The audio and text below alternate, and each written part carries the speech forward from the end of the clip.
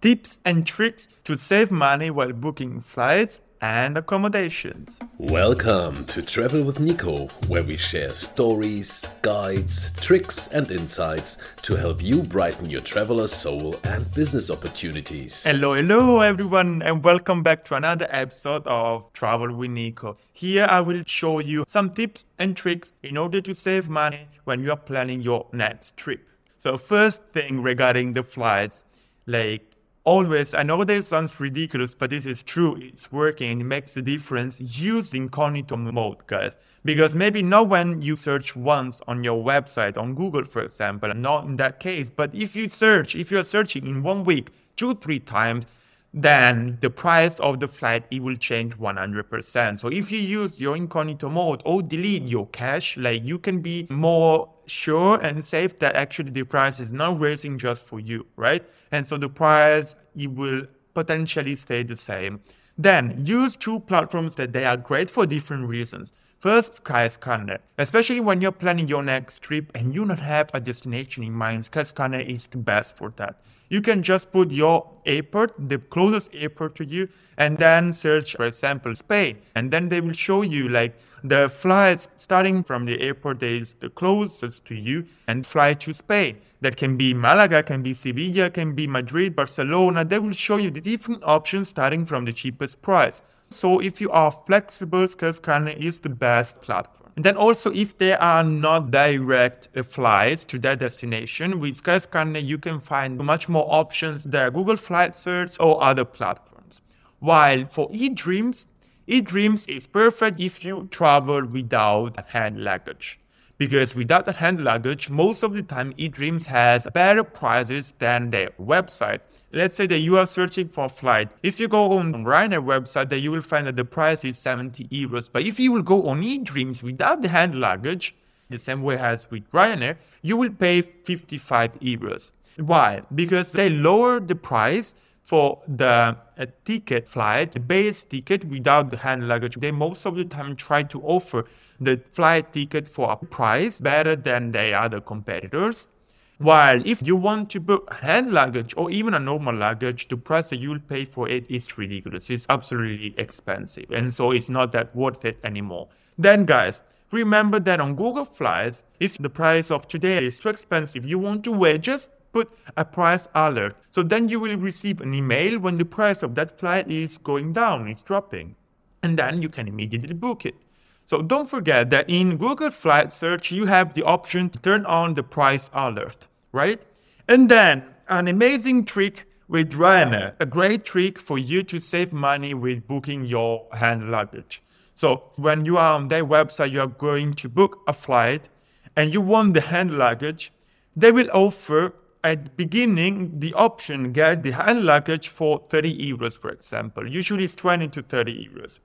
And then, if you say no, and then you wait until the end of the checkout process, where you will say no to everything, just to the basic price of the ticket, and then at the end of the checkout process, they will offer you priority. Priority, it includes first the possibility to get on board before the others, and second, the possibility to bring with you on the flight hand luggage. And this, most of the time, is for half price than just the hand luggage that they will offer to you at the beginning. So if the hand luggage at the beginning was 30 euros, then priority is usually 50% cheaper. So if that it was 30, then the priority will be around 15 euros. And doing so, you won't save that much of money, but if you fly often, then at the end of the year, you will have a good amount of money saved.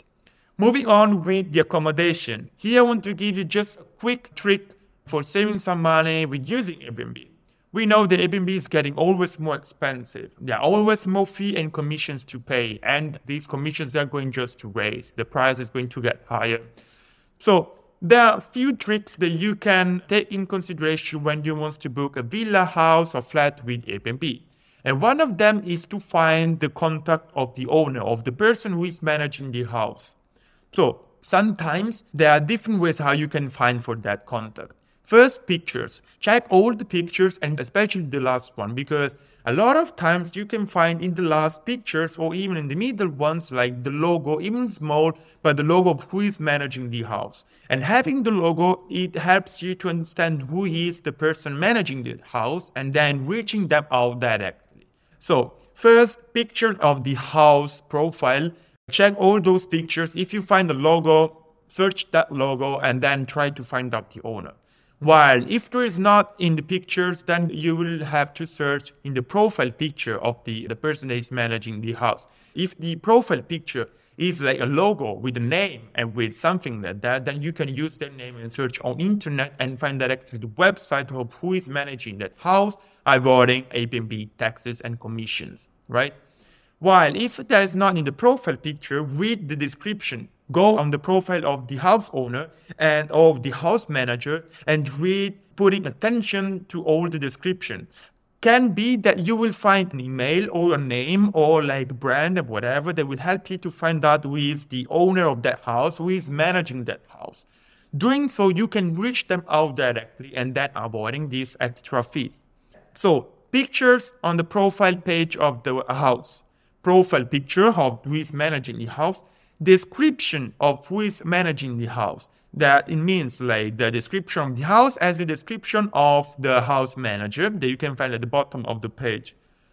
If here you don't find the name of the house and none of the information that will help you to find out who is managing their house, check the reviews. Some of them might be that they will put in there the name or the real name of the house or whatever. And if you don't find it doing so, and you absolutely want to book that villa, but that price is too high, I would advise you to send a message to the owner through Airbnb asking to offer you a better price, a better deal for those specific days because you would love to get that house, but it's too expensive. The house owner usually, instead of like having the house empty, they will just lower the price, to actually sell out those dates. And in the same message, I advise in that case, if you feel comfortable with doing that, to add your number.